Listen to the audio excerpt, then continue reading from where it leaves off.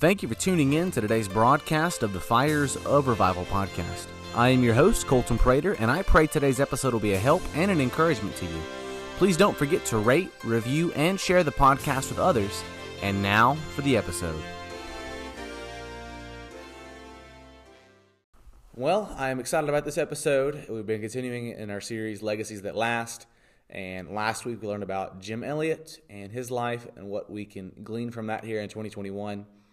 And for this episode, we'll be continuing with that series, Legacies That Last. And today I'll be joined with my good friend Kevin Markham. And we'll be looking at the life of Leonard Ravenhill. Now, this name, I find with people that they either know all about Leonard Ravenhill or they know nothing about him. So whether you think you know everything about him or you have no idea who this name or who this person is, I still want to share some things with you, all both of us do, about his life and what we can learn from it. Now remember, we're not doing this to worship man. That's not the goal of this series. But it's to look at others who have continued in the faith, who are human beings just like me and you, and what we can learn from their life to help us today. I mean, Paul even alluded to it, as I said last episode in 1 Corinthians, about, follow him as he follows Christ. And we need to make sure the person that we're looking at follows Christ. And I believe this life that we're looking at, Leonard Ravenhill, was a Christ-like man, a man who brought honor, he brought glory to God, and he lived his life for him. And he was just a very faithful Christian. And we're going to see some things we can glean from his life. But my friend Kevin Markham here has joined us.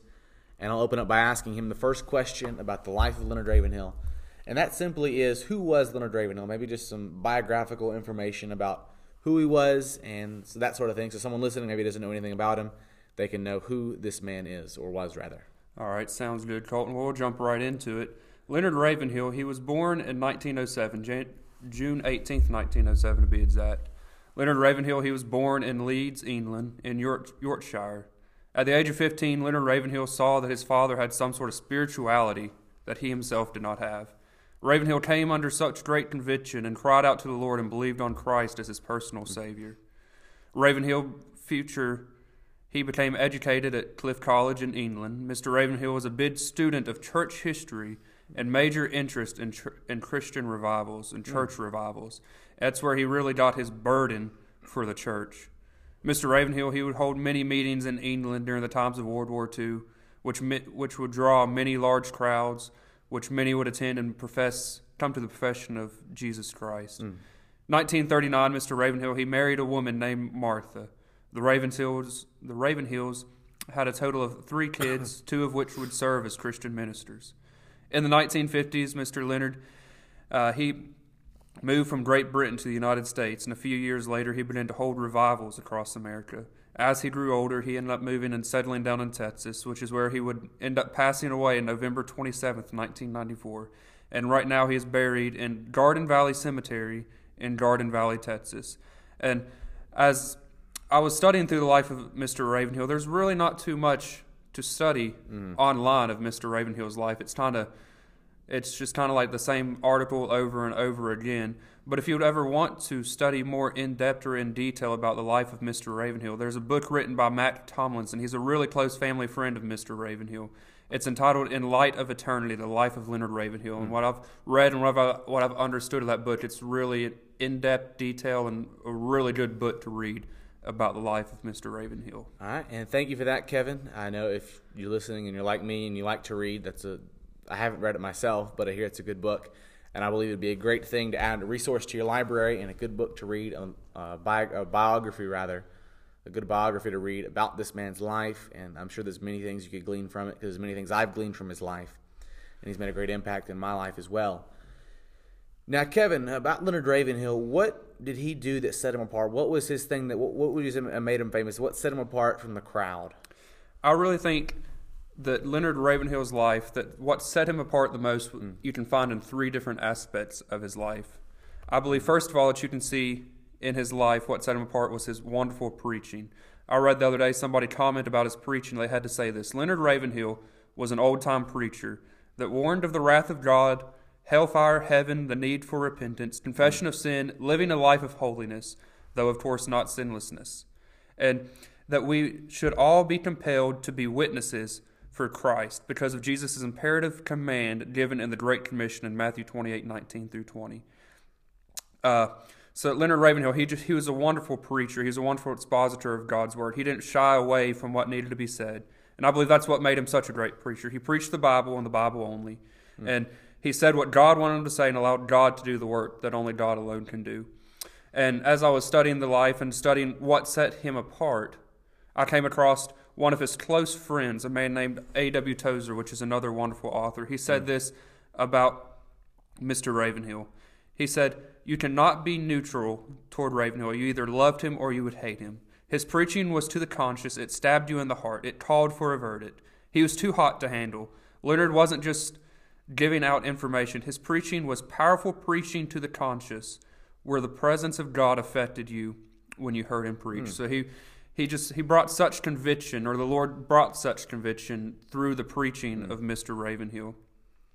And also another thing that set him apart, I believe, was his writings. He was an author. Now, I'm not sure exactly how many books Mr. Ravenhill wrote, but I've come across at least 10 different printed copies, and of those 10, I have 6 personally, and I've read each and every one of them. You can't read any of his books without falling under deep conviction or deeply being greatly challenged. You know, if anybody is listening, you've never heard of Mr. Ravenhill, of Leonard Ravenhill, I would greatly encourage you, first of all, to get the book by him, Why Revival Tarries. That's just such a wonderful book.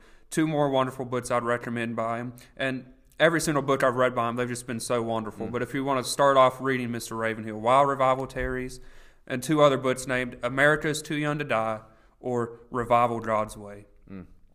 And the last thing I believe that set Mr. Ravenhill apart, and what really I'd say is probably what helped him with all of his preaching, I kept reading articles about this man's life, and about every single article would say that Mr. Ravenhill would spend about 6 hours a day in prayer. Wow. Some days up to 8 or 9 hours a day just in praying with God.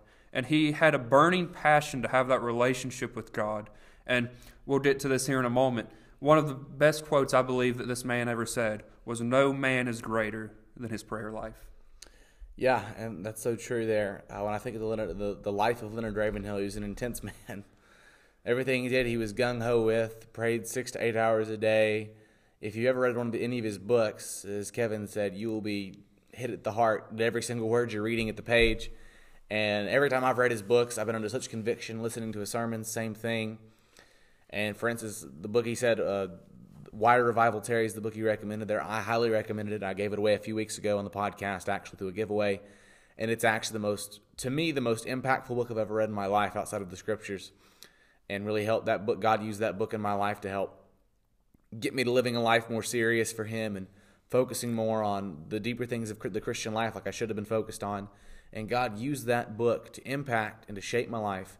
And it's a great book, and I believe you should check it out and get it. Why Revival Tarries, and the other books he mentioned as well are also great. And his life was one that was set apart from the others. He was different from the crowd. There's a lot we can learn from that.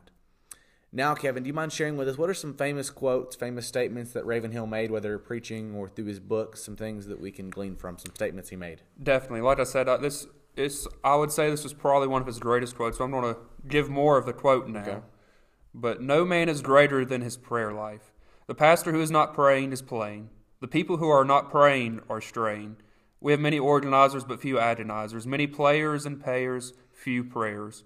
Many seniors, few cleaners, lots of pastors, few wrestlers, many fears, few tears, much fashion, little passion, many interferers, few intercessors, many riders, but few fighters.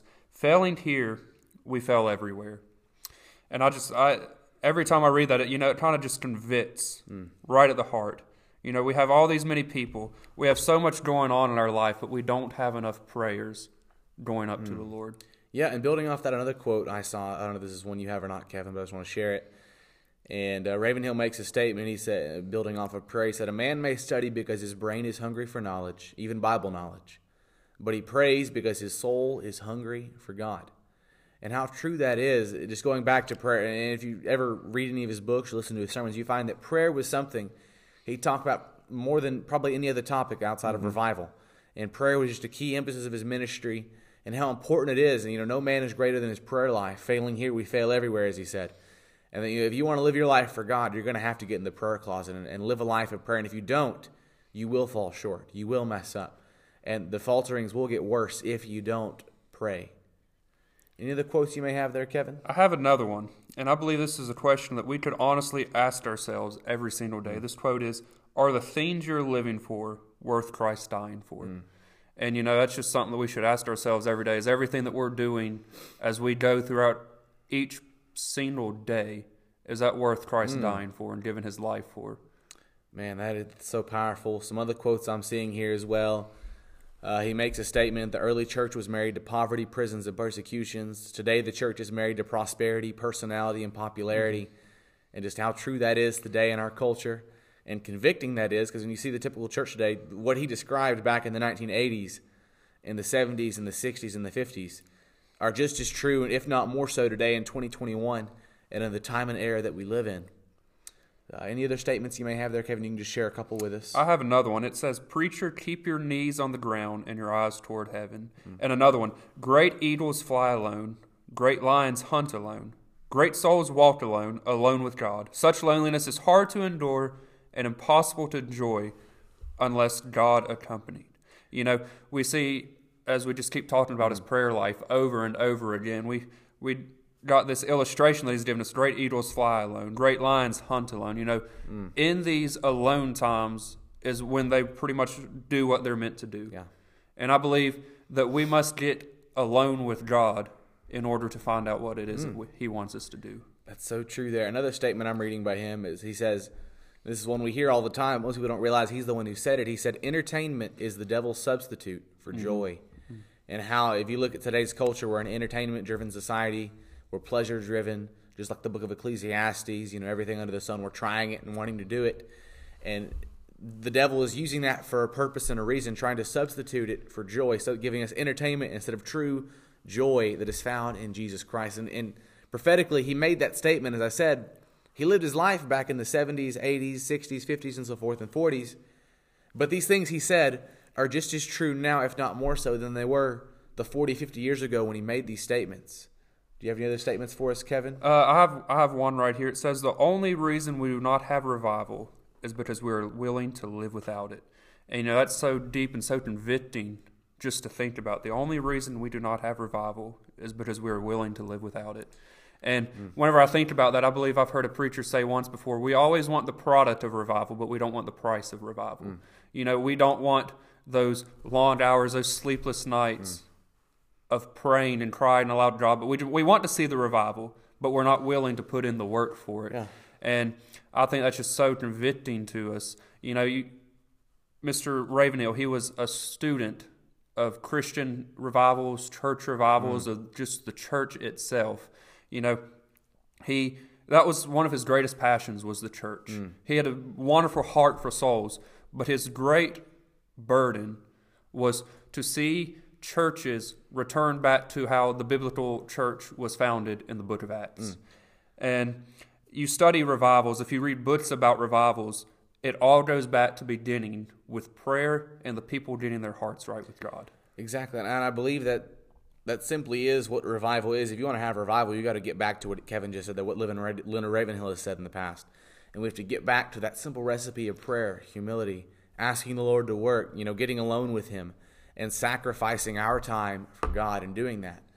Another statement he said, and this is, I believe, I'll end on this one, it's a very important one. He said, "My goal is God himself, not joy, not peace, not even blessing, but himself, my God." And that should be the goal of us as Christians today, is not, we should see souls saved, prayers answered. Those are good things to, be seeking for, but that's not our goal in life. Our goal in life isn't to win souls, although that's a part of things that we do. It's not to pray to God or read our Bible, although those are things we should be doing according to Scripture. Our goal is God himself. Our goal is him. And in seeking after God, we'll find that the praying comes, the soul winning comes, the Bible reading, living our lives for God. But it all happens when our goal simply is God. And how prophetic, how true that is that he said that. And I believe there's many other statements we could share with Ravenhill or about that he said that are so convicting, so powerful. And I'd encourage you, get your computer out or your phone out one day and just Google quotes by Leonard Ravenhill, and you'll just be shocked at the quotes that he said, the statements he made in his preaching and in his books, and how convicting and to the point and convicting and stabbing to the heart that each and every one of them are. Those are just some things here. Now we'll move on here to our next question, Kevin. So as I said this last time, every guest I bring on, we're talking about the life of a famous Christian and what we can learn from them. But each guest that I have on that shares this life, I'm letting them choose the Christian. I'm letting them choose the person we're looking at. So Kevin, let me ask you, why did you choose Leonard Ravenhill? What is his impact on your life? Right before I get to that, I want to give one more quote, All right, if that's totally fine with you. And this one, I think it was good we saved it for last. This is the one that's really spoke to me the most. He said, most men pray to be blessed. Few men pray to be broken. And all that is so true. Pastor Setston down here, he always talks about God can't use a man unless he's broken. Until he's broken, you can't be used. And so many times in our prayer life, we're praying, asking God to work out the situations, to fix everything. But when was the last time we prayed for God to break us so that he could make us better? And that's always so wonderful to think about. Powerful. You know, when was the last time we prayed to be broken? So to get back to your question, why did I choose Leonard Ravenhill? Well, Colton, whenever you asked me, first of all, to do this episode, I started thinking. I didn't know immediately who I was going to do, but I started thinking, who was it that has had the biggest impact on me? And I'm going to tell you a little bit of the story. I was first introduced to the man Leonard Ravenhill. I just surrendered to the call to preach. I was traveling with an evangelist, and he told me the very first book I need to read was Why Revival Tarries by Leonard Ravenhill. I feel like we just keep coming back to this book because it's so good. But he said that needs to be one of the first books you read after you surrender to call to preach. And for anybody that has not read it, I'm telling you, you need to read that book. I agree. So I remember I was sitting in the back of his car, I looked it up, and I ended up getting the book, and it was the very first book I've read ever since I surrendered to the call to preach. I've probably read that book 5 or 6 times now in the last 2 years, and I get so much out of it every single time. And through that man referencing or suggesting to me Leonard Ravenhill, I started reading after Leonard Ravenhill. I have several books by him, and every single book I've read several times, and I get so much from it. And it's really helped me and really convicted me with my Christian life and my walk with God and my prayer life. And just listening to him preach, you can't listen to him preach without being soul stirred. Yeah. And he's always challenged, convicted, and encouraged me through his preaching, even though I never knew the man. He passed before I was even alive. But that's one of the main reasons why I believe Leonard Ravenhill has had the greatest impact on my life. And I agree with that wholeheartedly. As he said, the book he referenced, the one we keep referencing and going back to, and just how true that is. And I'll be honest, outside of Scripture, that is the most impactful book I've ever read in my life. And if I were to recommend, one book to any person, if I were to meet a new Christian or something and give them one book to read outside of the Bible, say this is the only book you're going to be able to read for the rest of your life, I would hand them a copy of that book 10 times out of 10. And I mean this for anyone listening today. If you are looking for a book to read and you want something to read and you're wanting to grow in your Christian life and your Christian walk, get the book, Why Revival Tarries. And that book will shape your life. It'll rock your world. I remember reading it. I literally got 3 pages in and had so many things marked up, some statements that were just powerful. And I had to put the book down, actually. I put it down. I said, I'm not reading this book. I can't take it anymore. And then I picked it up the next day. I had to read it in 2 or 3 page increments because it was so convicting and so powerful. I couldn't sit and read the whole thing through. And if you know me, you know I love to read, and I could sit and read for hours at a time. But that book was that convicting and that challenging in my life that I literally had to read a few pages, put it down, and pick it up again later because there was so much in it. It felt like I was just getting cut with a knife at every word I was reading. And I mean this. If anyone listening today is looking for a book to read, that is the book to get. And if anyone's listening as well, and your life was impacted by that book, reach out. I'm just curious. I would like to know whose life has been impacted through the life and ministry of Leonard Ravenhill, through that book, Why Revival Tarries. Because I've talked to several Christians who one of the reasons they are where they are today is because of that book. And I'm just curious. I'd like to know maybe if you feel comfortable reaching out, letting me know. And I'll drop my email address in the comment section or in the bottom part of the podcast in the description of the episode. And I'll put that there for you to reach out. If you know me, let me know. Shoot me a text. And I would love to find out who else's lives were impacted as a result of that book. And then lastly, Kevin, a question I think we've hit around this here a little bit. But what can we learn from his life here in 2021? What can we walk away with and help us today in this day and age we live in from his life? Well, I think the greatest thing that you can learn through the life of Leonard Ravenhill by reading after him, by studying his life and just trying to figure out who this man was, is prayer, is your prayer life. You know, we've mentioned it several times. No man is greater than his prayer life. You know, the Lord desires that relationship with us. He wants that father-son relationship. He wants us to commune with him. He wants us to bring our problems to him. And he was so big on church revivals and on the church, but it was all founded and it was all rooted and grounded through prayer. And you could find that through any time that you just looked at Mr. Ravenhill's life. So much time, as I said, 6 to 8 hours a day just in prayer with God.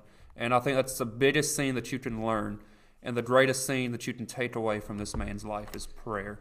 Yeah, and I agree with that, and it's exactly true, is the issue of prayer, the topic of prayer, and how important it is. And I'm trying to find a verse here in the book of James, chapter 5, a verse, and we'll end with this verse here. But James chapter 5, verse 16 says, "Confess your faults one to another, and pray for one another that you may be healed. The effectual, fervent prayer of a righteous man availeth much." And I believe that verse, especially the last half, the last phrase there, "the effectual, fervent prayer of a righteous man availeth much." I believe that encapsulates the life of Leonard Ravenhill. When you think of him, when I think of him, I think of that verse, and he is the embodiment of it. And the thing is, we talk about him as if, and I'm guilty of this, and I'm sure you listening today are as well, of talking about him as if no one can ever pray like this again, no one can ever live the Christian life like this again. But the thing is, we all have that potential. We all could have the prayer life of this man. We all could take Christianity as seriously, if not more serious than he did. And each of us can. And the Bible says, "The effectual, fervent prayer of a righteous man availeth much." If we want a prayer life that avails much, there's going to have to be some fervent prayer, some intense times of prayer. It may not be, genie rub on the bottle, answer my request, amen, there we go, kind of prayer. It may be laboring on your face for a couple hours, asking the God of heaven to work on your behalf or to work on someone's behalf. It may mean fasting and not eating for a week while you're praying because you're so seriously intent on having this prayer answered in your life. And just having that seriousness. So I believe, echoing what Kevin said, the greatest thing we can learn from him here in 2021 is to be better prayer warriors, to be better Christians, better people of prayer, because that's what God wants. I hear it said often through other preachers and things, but they make this statement talking about prayer. Prayer goes where we can't. I can try to do things, and eventually my finite strength is going to run out, but prayer can go where I can't, because the God of all universe, the one who created me, answers prayer, and he can do what I can. He can do much more than I can ever think or ask or try to do on my own. And the same thing for Kevin, and same thing for Mr. Ravenhill and others. And we must be people and Christians of prayer.